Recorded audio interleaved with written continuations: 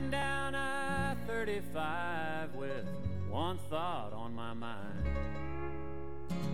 Forget the race, find an open space, leave that city. Well, hey there and howdy. Thanks for tuning in to this edition of Your Other Side of Texas.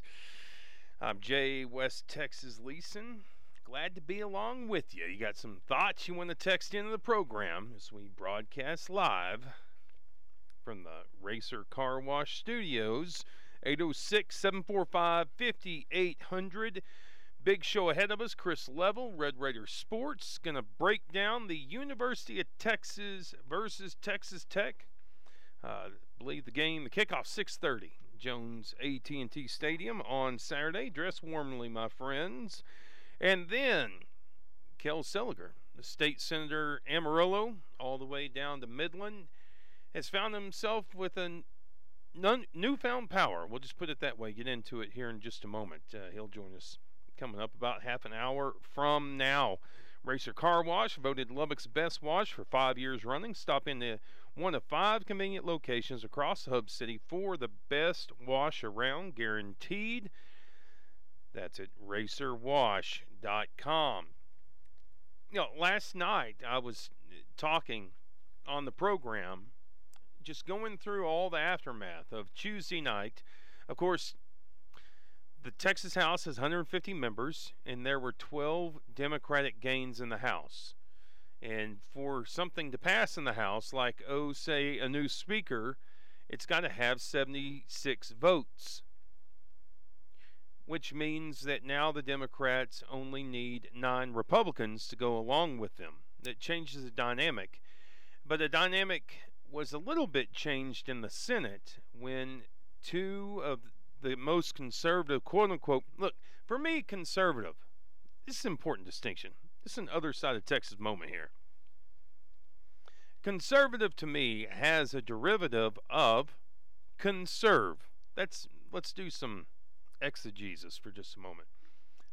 Conserve. In so much of what I see, and the reason people will say, well, Leeson's not a conservative, I'm not their kind of conservative that does anything but conserve a place. I want a conservatism that not only embraces traditions and values, I want one that whenever I vote for it, I'm not voting against the economy of my place. That would be nice, after all, to maintain one's place for posterity. And we've jumped in. Too many Republicans have jumped in with a brand of conservatism that does anything but conserves. It comes at great cost. And I can go into that further. It's a monologue for another time. I think Brandon Darby's doing the show with me tomorrow. We can talk about that, riff on it a little bit. But 2 of the, not what I'd call conservative, but lots of mass media calls conservative, members of a 31-seat Senate lost, making it harder, as Ross Ramsey said yesterday, for the lieutenant governor to get to 19 votes there in the Senate. Kel Seliger has stood, and I think you'll hear him say here coming up that he's going to maintain where he was. He's going to be a swing vote, and they aren't going to be able to stop him. It's going to be interesting to hear Kel Seliger coming up. So last night I was talking about Kel Seliger get off air, and I see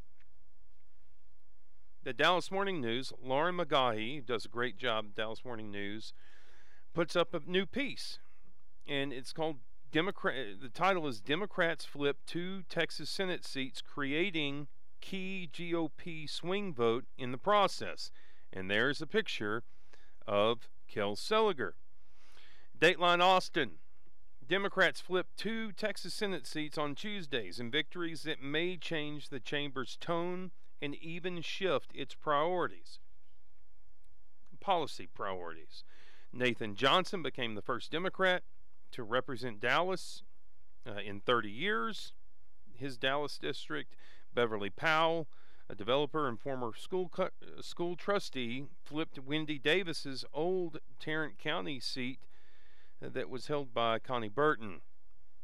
They beat two of the Senate's most quote-unquote conservative members, Don Huffines, developer, billionaire with his family's car dealership, and Connie Burton, a Tea Party Republican. Under Lieutenant Governor Dan Patrick's leadership, Patrick, again, I'm trying to talk about this in 101 terms. Patrick is not a senator. He was a state senator. He's now the lieutenant governor who presides over the Senate. Under Patrick's leadership, the state Senate, or Texas Senate, has moved further to the right. Issues like sanctuary cities and bathroom bill were priorities. And Senate Democrats, already in the minority, saw their power further diminished by an often unyielding GOP supermajority. But after Election Day, Democrats are now one vote away from breaking the Republican grip on the upper chamber. Their wins Tuesday night handed a key swing vote to the Senate's more collaborative members.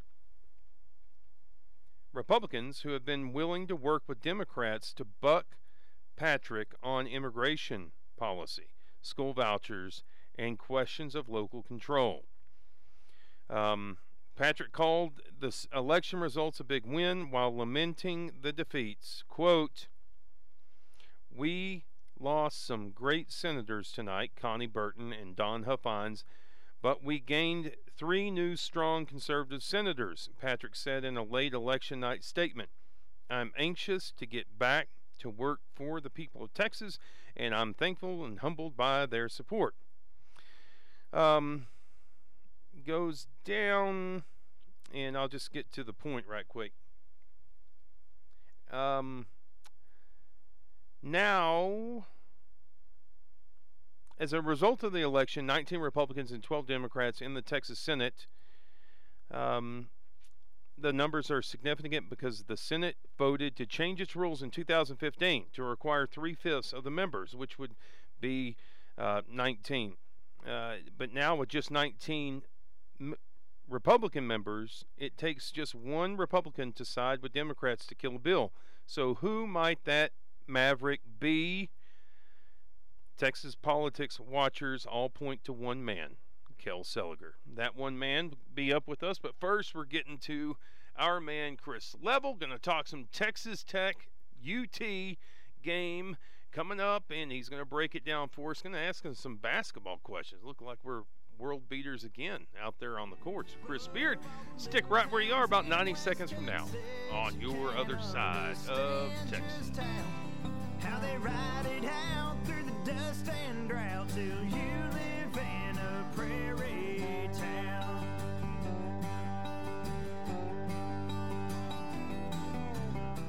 On the phone now, as he is with us on Thursdays, breaking down what's going to go down this weekend at Jones AT&T Stadium. He is Chris Level, Red Raider Sports. How you doing, Chris Level? Well, I'm doing all right. I sure wish I knew what was going to go down on Saturday night. I certainly didn't know what was going to go down last Saturday night. That was a crazy night there, for sure. You know, some of the off-field controversy is the empty stands. And here's my take, and you tell me what you think. But the place emptied out pretty good about halftime. Level, it was the first, I always say we're on the edge of the Great Chihuahuan Desert and the Great Desert, the desert and the Great Plains.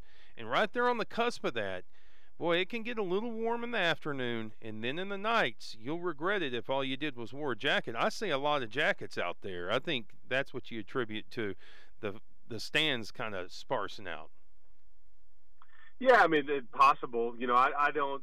I'm like a bad person to ask about like some of the goings on other than what's on the field during the game. I just get focused on other stuff. But I know that people they go out into the parking lot and kind of enjoy themselves a little bit with a beverage or three, and that's just part of the deal. But it was chilly. I will tell you that. I will admit to not being as warm as I needed to be too. I will not make that same mistake this weekend.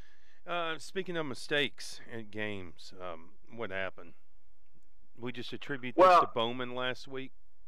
Well, I mean, I think that, yeah, this is a case of, we're just going to wonder what if. I mean, that's what's frustrating is that you play a really good first half, and I think you come out hot and you start fast, and defense is making some plays, and you go in the locker room at 31-28, but then we know how it ended, and I think that the other tricky part is that Bowman, came out of that locker room thinking that he was going to play, and it just started warming up, and I think I was about 10 feet away from him, and it just something wasn't right, and he knew it, and so that's when it alters everything, and I think it just took a while for Duffy and Cliff to kind of figure out, okay, how do we want to do this when there's just not much time to even think about it or prepare for it, and plus Oklahoma's really good. I mean, I don't know how good they are on defense, but that offensive line and that quarterback are a nightmare, and it was a matter of time kind of before they got going, and that running game just kind of started leaning on you a little bit, and we know how it ended. And you fought and all that, but it just wasn't quite enough. Dakota Allen, tell us, Dakota Allen, linebacker, where is he right now? He tried to play last week and then played for, I think, part of or most of the first quarter, and then he injured like a muscle, I think, on the behind his knee that they could not get right, and so they just didn't feel like this was a bad matchup to try to put him in there, trying to chase this quarterback that's faster than everybody on the field. Mm-hmm. And I think that maybe a liability and don't want to get him to hurt it further. Don't just multiple reasons right there why you don't put him back in there. He also had a broken hand. He's got a broken hand, and he injured at the tail end of that Iowa State game. And you can play with that. It's just kind of clubbed up. I mean, you can't use that hand much. But it was the knee that kind of kept him out. I would not rule him out for Saturday just yet, but I mean that's very touch and go on whether he'll be able to play this Saturday or not. And if not, it's Jordan Brooks and Rico Jeffers, which is what we saw most of the game on Saturday. Chris Level, Red Raider Sports. As we go along, you follow along with him at Chris Level on Twitter. I did not on election night. Before we jump into Texas, I did not go to the game because I need to sit and watch the results. Not because I need to, but because I want to. And so I didn't go to the game. The boys went with grandmother and came home. They're 9, and they're really they almost, like whenever I told them Zaire Smith was leaving, they were like, he can't leave. He's not graduated. And I had to explain that to them. And anyway, but they came home, and they also are learning new terms. And he's like, the first play of the game, they threw the ball up, and then this big, tall man dunked it. And so they're getting their first fill of Tariq. That's going to look like we were picked, number 7 in conference. Did you roll your eyes when you saw that? No, I mean, I think people need to understand that this is, this will be a grind for a little bit. They're going to play competitive basketball. They've still got lots of things to try to figure out. It's going to be a brutal league, as it always is. And there's a lot of these teams that have a lot of pieces back, and you're just one of those that's going to have to incorporate a lot of new pieces. It doesn't mean that you'll finish 7th, but I understood it. I think that, hopefully we get to a point where there's not even a thought that you would put Tech in a preseason poll at anything past 5th going forward, and you're getting really close to that, I think, as you start to build this thing. But yeah, this is going to be, they have tough games, Jay, from, you look at a week from this coming Monday and Tuesday, they'll be in Kansas City that Monday and Tuesday of Thanksgiving week, and they'll have 2 very tough tests there as you try to get all these pieces working together. But, Tariq is going to be fine. Mooney's going to be fine. I guess what I'm ultimately saying is Keenan Evans was really good. Yeah. I mean, Zaire Smith was really good. And it's a testament. I'm not trying to tell you that this group may not be as good. I guess I'm trying to tell you how good that group was last year. That was special. It's a great league, and I mean capital great league whenever you have an Elite 8 team that's ranked number 7 the following year. That speaks to the power of the league. Let's talk about Texas. What do you make of Texas? How do you think we're going to match up? Well, I do think Jet Duffy is going to start this game. I think it'll be his game. And defensively, Texas has struggled in the last couple of weeks. It's been interesting in that I think that coming into the year, everybody thought Texas would have one of the better defenses in the league. And they've got a defensive coordinator named Todd Orlando that does a great job and all that. And they've struggled in recent weeks. They gave up, 38 points there at Oklahoma State in Stillwater and lost that game. They give up 42 points to West Virginia and Austin last week and lose that game. And so defensively, they're not making a lot of plays. They're not creating turnovers or anything like that. They'll come in here a bit banged up. Texas Tech is not the only team dealing with the injury deal. I mean, Brecklin Hager, probably their best defensive player, may not play on Saturday. So, again, you're dealing with a quarterback that's somewhat inexperienced and trying to figure this thing out too. And so hopefully Duffy just he's had a good week of practice, hopefully, and they have a good plan together, and he'll just have to execute. I'm anxious to see what it looks like with him with a full week of practice and a start at home, because the only other start that he's had was TCU, and at that time TCU was very healthy on defense, and they were salty and fast, and that was a bit of a different deal. So he'll have some chances. And then Sam Ehlinger, the quarterback for Texas, I mean, he's starting to figure it out. So it's kind of role reversal. They were thought to kind of struggle on offense and be kind of this team that didn't score a lot of points, and now they're scoring, and he's throwing the ball well. He can run it, and so, but I expect a very close game. Now, I would be shocked if one of these teams was able to run away from the other, and they're both coming in with 2-game losing streaks, so both of them will be hungry. Yeah, Level, here's what it seems to me, and I don't mean this critically, it's just an observation. Duffy's just not very accurate whenever he throws. I'm wondering if maybe you go back and you look at some 90s tape and figure out some Zebby Lethridge offense for Duffy. Yeah, well, I think Jet's problem is that I think that, Cliff talked about that. I'll talk with him about it again tonight, but Cliff kind of talked about that, and Jet is aware of this, that when he tucks it and runs, he's very dynamic, and he can make some teams pay. We've seen him really, punish teams with his legs. However, if you dial that up too much and you lean on that aspect of what you're doing too much, then it's not near as effective, it's not near as useful. And I think that he also is very robotic as he goes through his reads and things like that when he's trying to throw it. What he's got to do is he's just got to get a lot more comfortable and trust himself and trust his receivers. I think he made some of those mistakes early and threw some interceptions. I think he's a little gun-shy at times on pulling the trigger because he doesn't want to make a mistake.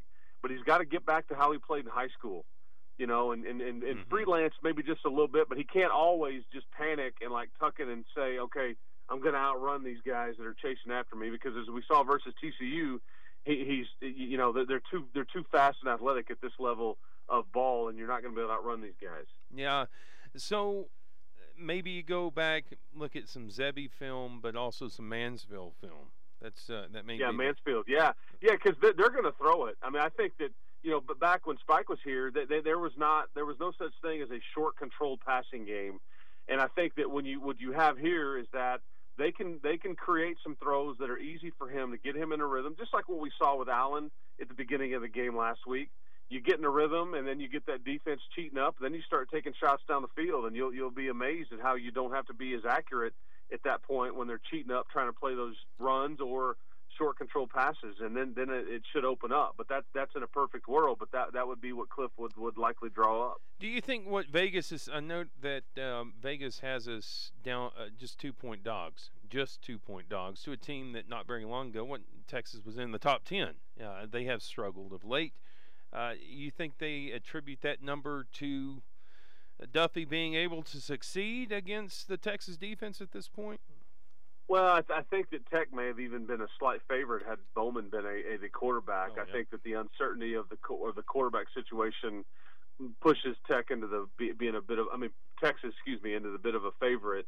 But I do think where Vegas is right is that I think this will be a 34-31, a 38-34, 27-24 type of game. I really think this will be a very close, grinded out game. And again, as I said, I just don't think either team will be able to run away from the other. That would surprise me a great deal. And this is senior day for this a bunch of Tech guys, 26 of them, and they don't want to go out without having won a big home game here this season. Yeah. So 62 is the over/under. I'm over. Where are you? Yeah, I'd maybe go slightly over, but I think you could probably talk. I mean, again, I mentioned to you the scores that I kind of think it'll hover around. I just hate rooting for the under, so I'd probably go over too. Okay, well, because if you're gonna go at me on it, then we were gonna bet some Rudy's barbecue. No, I almost would never ever, just out of principle, bet the under on anything, just because. The overtime, you never know, things that get away from you, man. It's always much more fun to root for points scored. And they can get away from you at Jones Stadium for sure. Speaking Absolutely. of Rudy's Barbecue, Chris Level's got his coaching show. Right after the show, you can jump over 97.3. He'll be there with Cliff Kingsbury. I'm about to have Kel Seliger on, state senator out of Amarillo, and I think I'll be interested to see how he responds to some questions. You're probably going to have some good questions for Cliff. I watch Cliff, and I think maybe he does have a political future, the way that he handles some of these questions. Well, yeah, coaches are very smart. They and at some times of the year they're a little more open than others, but yeah, you're careful with what information you release. It can be used against you, not just in the media, but if you say something wrong, the other team uses it, or and sometimes you're talking to the media and you're really maybe talking to one of your own players or something, by what you say or don't say. So there's always kinds of messages and reasons why coaches handle the media the way that they do. And one more thing, I had got this question earlier: how many UT fans do you think will travel? How many UT fans do you think we'll see in Jones Stadium this weekend? There'll be some. I'm sure that there's some that live here in town, but yeah, there'll certainly be some that show up for this game. That's just kind of part of $3, $5 grand. Yeah, I would say that's probably maybe a little high, but that's possible on something like that. Yeah, I would. Texas and Oklahoma and schools like that, they've got a large fan base. There'll be a segment that's certainly here. Yeah, go by Academy and get you some of that gear. Shots fired. Yeah. You're welcome. I got you in the middle of that one. Hey, what I'm in the middle of, once you guys go check out Red Raider Sports, it's called a handle, right? At Leeson TTU. We can hang out there. Chris Level, as always, thank you, buddy. I appreciate you. We'll talk to you again. All right. All right. Have a good evening. Chris Level there, signing off on this episode at least. And man, that basketball team, I'm getting pretty fired up about, I'm an Abernathy guy. We weren't ever good at football whenever I was younger. So I love me some basketball. I love me some Red Raiders. Hey, we're going to get into a quick break. Great must-listen-to radio here coming up with Kel Seliger. And just stay locked in. It's going to be something worth listening to. There's not a bigger maverick in the legislature, at least one that's willing to engage it like a happy warrior that he is. Kel Seliger coming right up here on the other side. We'll go take a quickie break, make a little money. Be right back with you. I've got all of Louisiana to think of ways to tell her where I've been. I'd like to kill that dirty dealer. Glad to have those guys on the program. Couple of texts to get into, and no, my kids did not.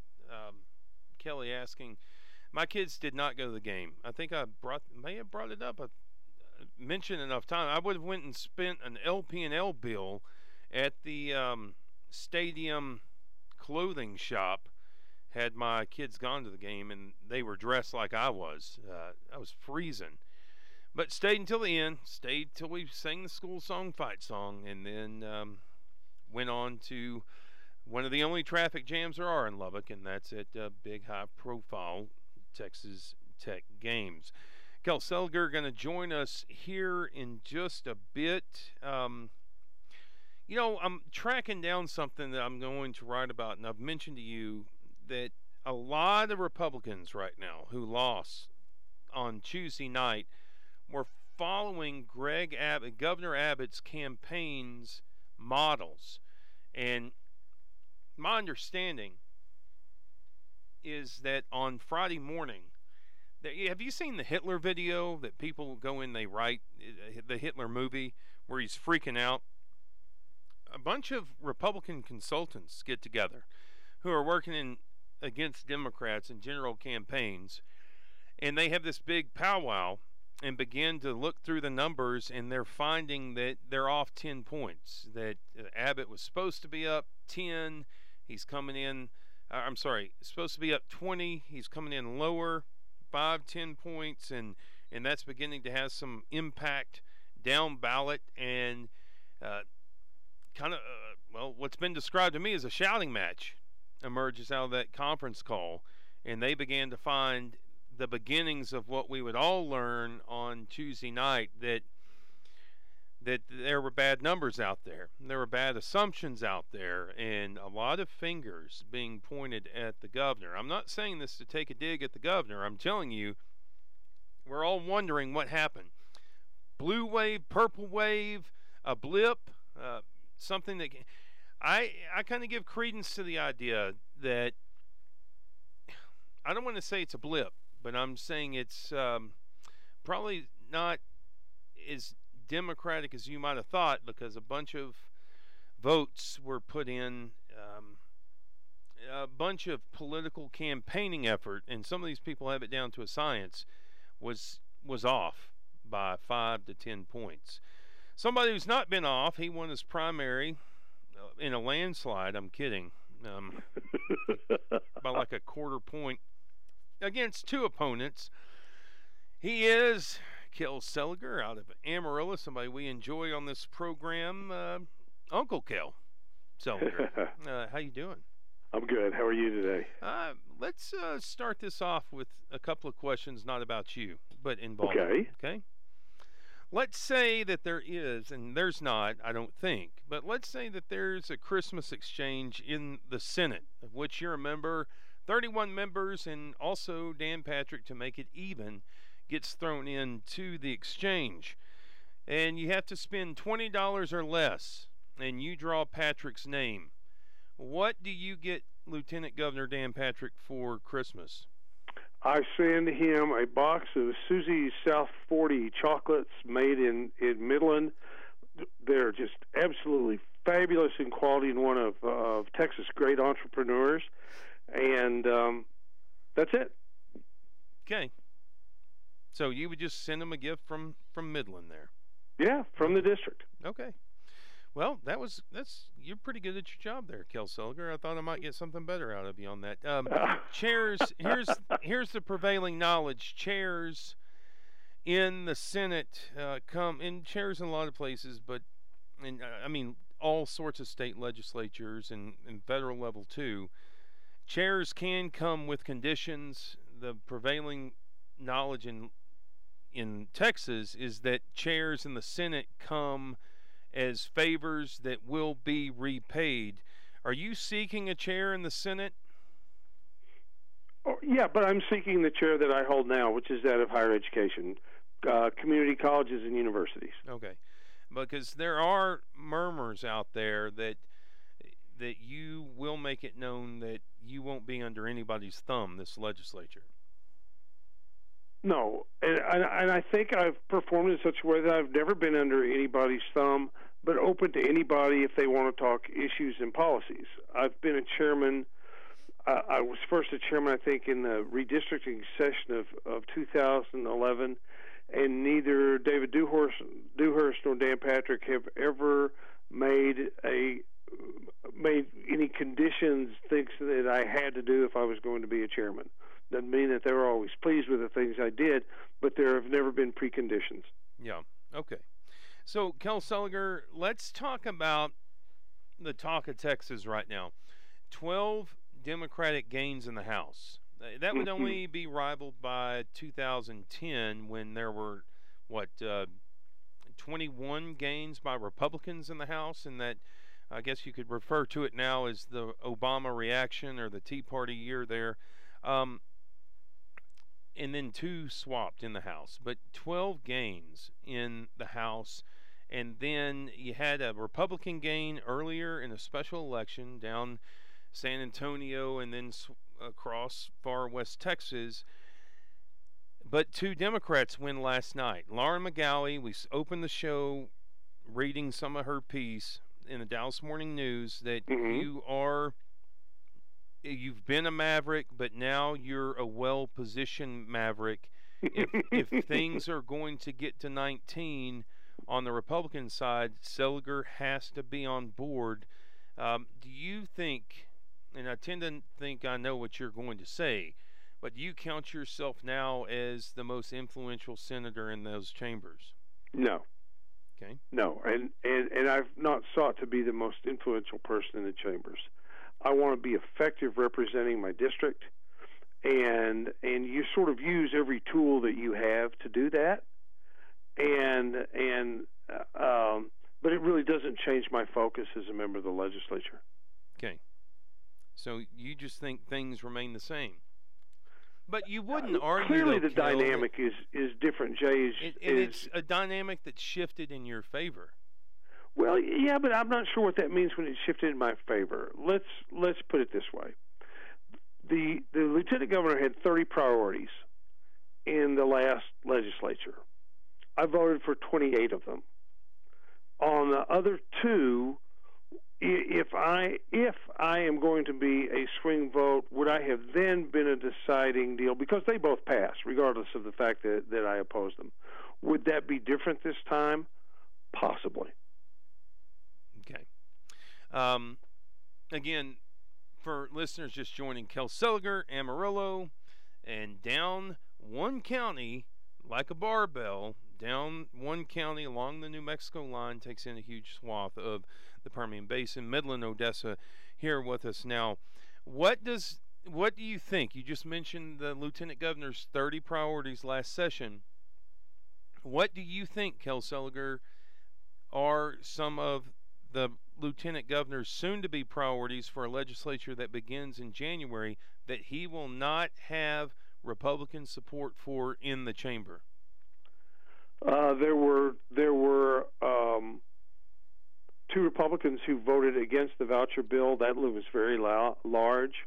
It doesn't loom as large as the participation of educators in this last election and what educators are liable to be able to influence in the next 2 years, because a third of the Senate has got to run for election in 2 years. When it comes to how do you think, before we get into the second part, how do you think educators influenced the last election? By going to vote. For whom? Well, in this part of the state, they voted for me. Okay. All right. And I think they had a lot to do with the 2 elections in the Metroplex that were lost. A lot of teachers down there, they are finally getting mobilized, and instead of complaining about what comes out of Austin, they've decided to be active or proactive about it. And I think they've made a big difference, and they should. The other thing is local officials. County judges and city council members and mayors who are talking to people about who are the advocates for local control and smaller government and legislature. I think that had a lot to do with those 2 votes in the Metroplex. People who are avowed opponents of local control and local schools, and I think it made a big difference. I think it did in this area. I think it made a big difference in my primary. Kel Seliger, let me go into that a little bit further here. It seems like you're saying right now that you are a hard no on vouchers in the 86th, that you're a hard no on tax caps and overreaches on local control going into the 86th. When we talk about, I voted for an education savings account at one point, which is not really a voucher because it's not money that comes from the foundation school program. But the voucher bill that we saw last time was taking money out of public schools, going with students with no accountability. Yeah, I'm a no. Yeah. What do you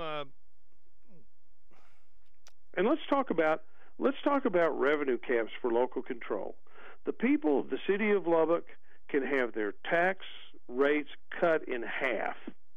All they have to do is find out who the people are who are going to cut them in half and vote for them. Vote the current city council out of office. But the people in London, in Lubbock, and in Amarillo, in Midland, have been voting for incumbents who have not been cutting taxes in half. To expect the legislature to do what we as local voters could do, I just don't think that's. I don't think that's reasonable. I think it's big government at its worst. Yeah, an inversion there. Of course, he's referring to tax caps, which give local governments, for them to go beyond a certain amount. My understanding, the governor already has a sponsor, a Democrat no less, in the House, to put up a bill for 2.5% cap to get voter approval first before you go beyond that 2.5%. That's a trick, though. That's okay. Because I believe that they want people to think that the 4% that passed the Senate last time is really a bonus, and so it's designed to do that. 2% doesn't keep up with inflation. We don't let the federal government cap what we can raise as sales taxes go up, or cap what we can raise with severance tax or things like that. And if they did, how loud would the outcry be? Oh my gosh, it would be a terrible outcry, Washington justified involved in this because of the claims of big government. That's what this is big government. I'm opposed to big government. Yeah, and here's my thing with the whole tax cap thing. It's what the other side will say is let locals decide. And Kel, you of anybody in this state right now knows what happens whenever quote-unquote locals decide. Lots of outside money, lots of generated campaigns, lots of not locals. Well, locals ultimately decide with a hell of a lot of outside influence, right? Oh, sure. Yeah, that's exactly what would happen. But that's the point. In Shackelford County or anywhere else, that's exactly what would happen. Shackelford's a good example of a county. If they were to try and give their county employees a 3% raise, and they needed to buy a new road grader or something, 2.5%, I don't think they could raise enough money to do it. They would have to take it to the voters. Yeah, and talk to listeners. Let's talk about the rural counties for just a moment, because we can talk about these issues in such a way that it's organic. Whenever the urban counties talk about it, and this isn't a knock, but it sounds like AstroTurf. It sounds like something that the Chamber of Commerce wrote up.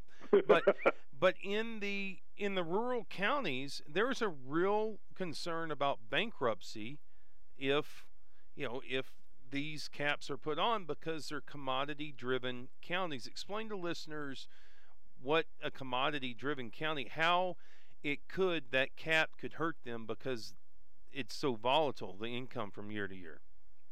Well, it fluctuates, and it's certainly in agricultural counties that doesn't really yield all that much money, and their ability to raise money is very limited. In this case, I would use Palmer County as a good example. If the people in Palmer County want to cut their taxes, they can go and very few signatures on a petition.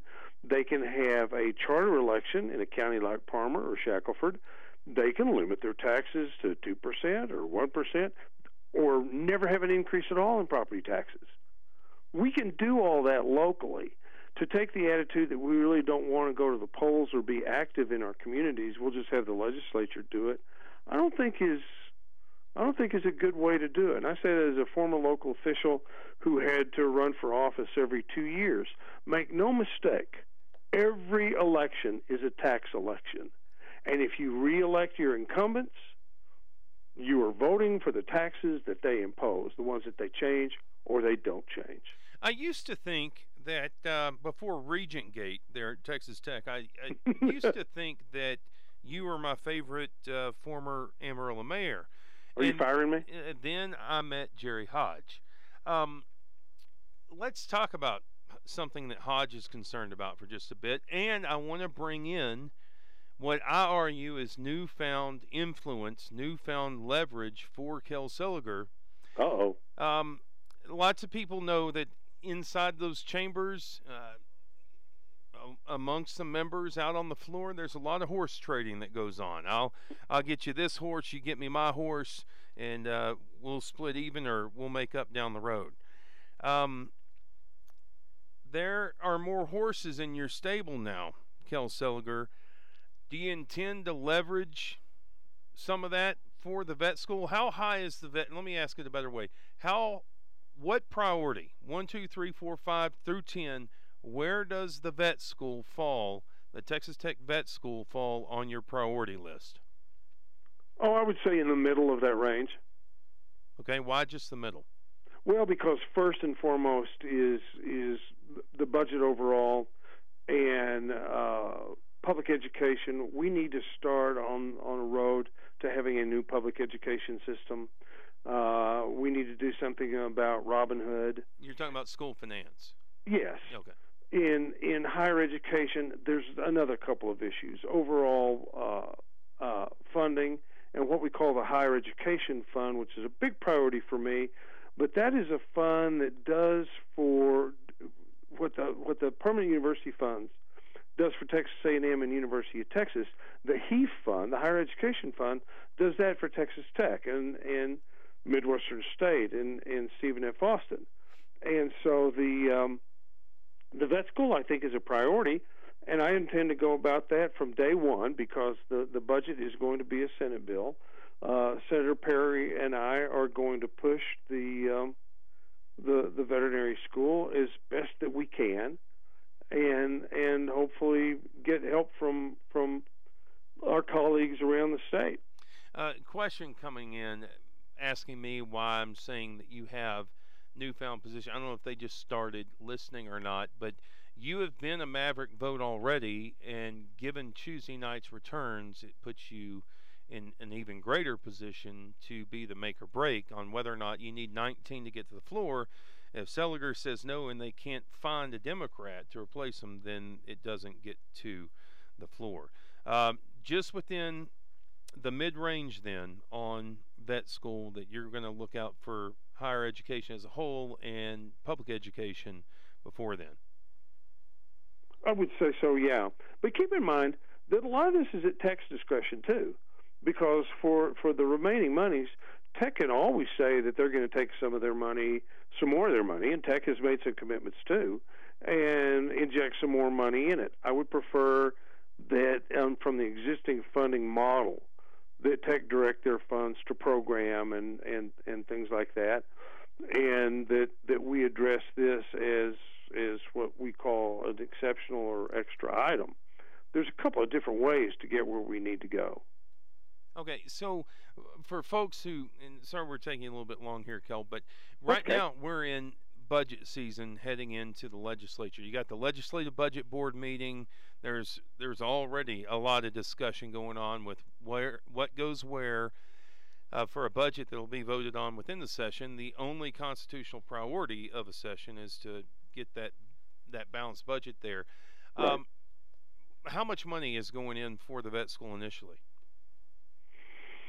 I think right at the moment it's $17-18 million is I believe what I'm prepared to go to Senate Bill 1. Of course, I'll discuss that with Senator Perry. Yeah, and that's for operations, correct?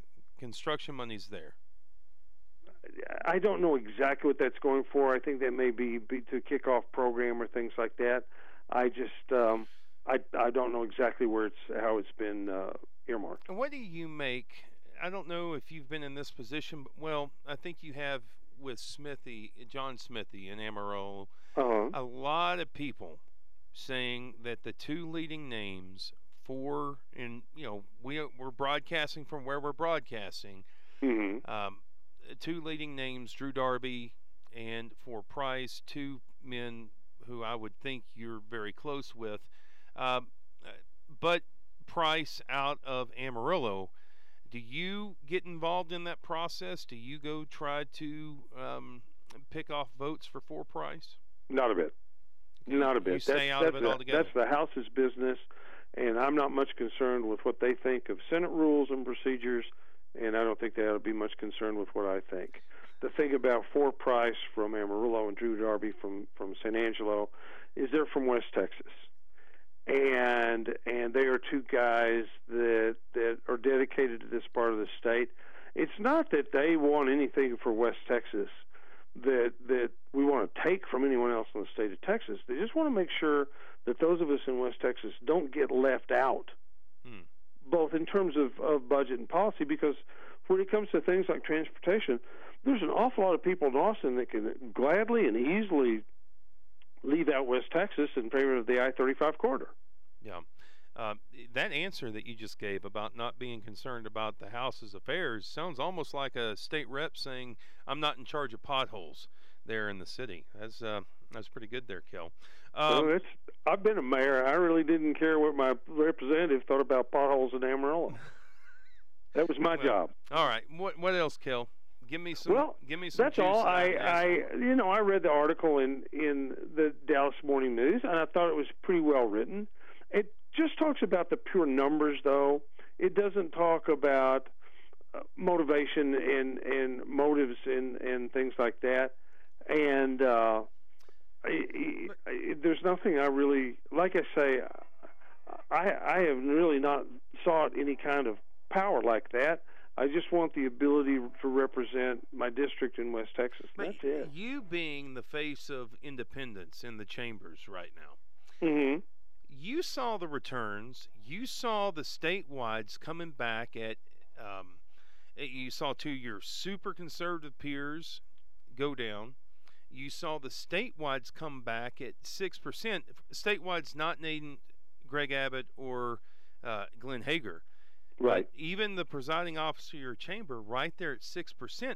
Does that put a little more gusto? Does that give you a little more gusto whenever people get down on you and say, yeah, well, and also I would be remiss not to cite, I hope I still have it, Jason Villalba, former House member, said if you invested $1 in Empowered Texans, your stock's now worth 22 cents, given the money that they put into races across the state.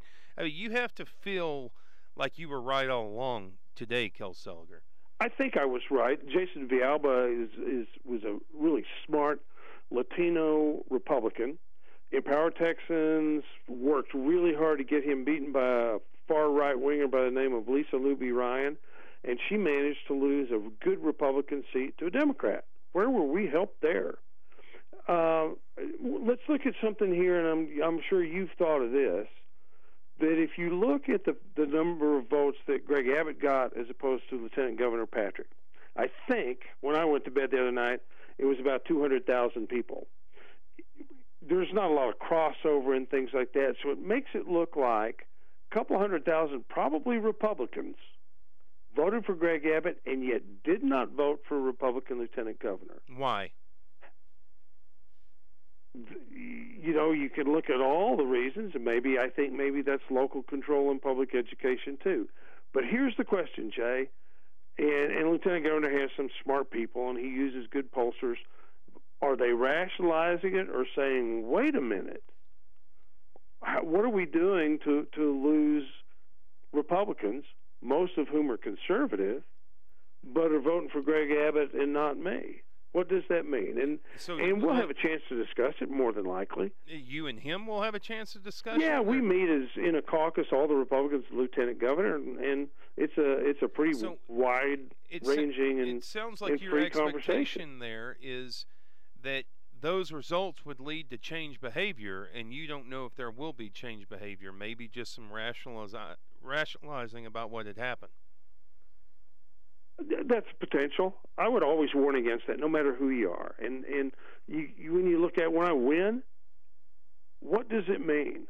I mean, where's the message? And clearly, in my case, that because I've been represented as something less than a conservative by Empowered Texans, it was easy to find people to run against me. Not very good ones, not very convincing ones. Was Patrick? Do you feel like you were running against Dan Patrick in your primary? No, very intentionally not, because when I spoke with him early on, he said he wasn't going to get involved in my race, and there's no evidence in any way, shape, or form that he did. In a private conversation, did he tell somebody that he might want Victor Leal from Amarillo? Maybe, but there's no evidence that happened, and nobody has told me any differently. $2.25 million spent, and Empower Texans' return was only $486,000 in winning races. Kel Seliger, I'm gonna let you go. I appreciate your time. Let me point out that those guys like Tim Dunn and Midland have so much money, Jay, that does not matter. The only thing that matters is winning. It's just play money. Yeah. Well, we got you some good outro music. Kel Seliger, good, bad, and ugly. Appreciate you. Thanks for having me on. All right, look forward to it again. Okay. Got to get out and get to a commercial. Kel Seliger walking into the Senate chambers. What's up, guys? That's good stuff. Hey, we're going to get out and get into a break and then come back in and break down tomorrow's show. Ought to be a good one. Stick right with us here on the other side.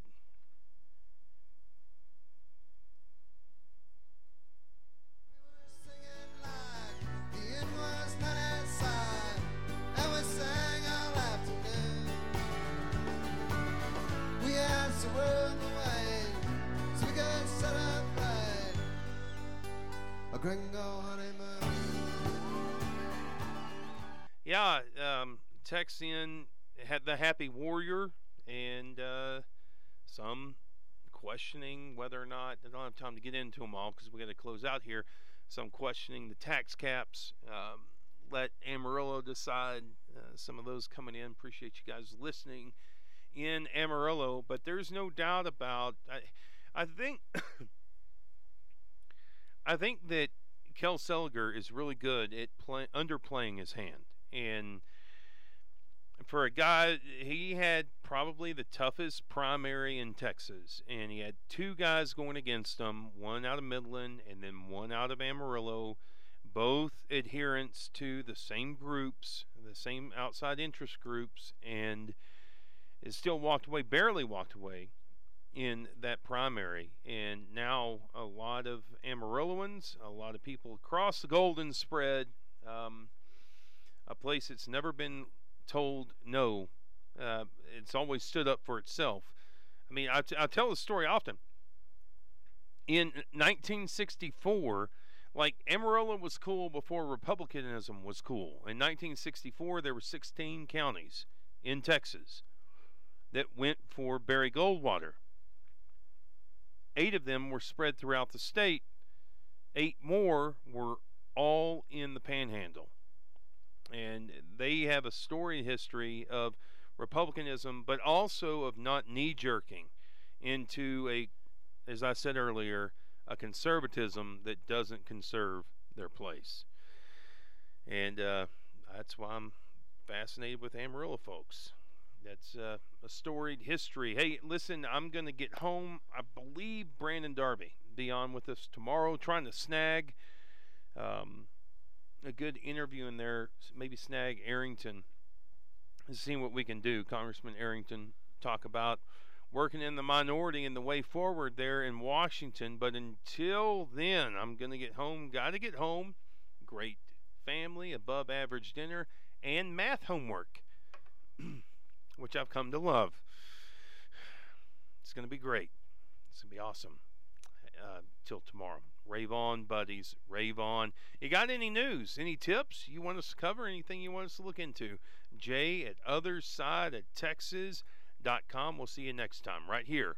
AM 580 and othersideoftexas.com. Shipwreck on the mountain, rubbernecking all the outlaws. It's who we want to be.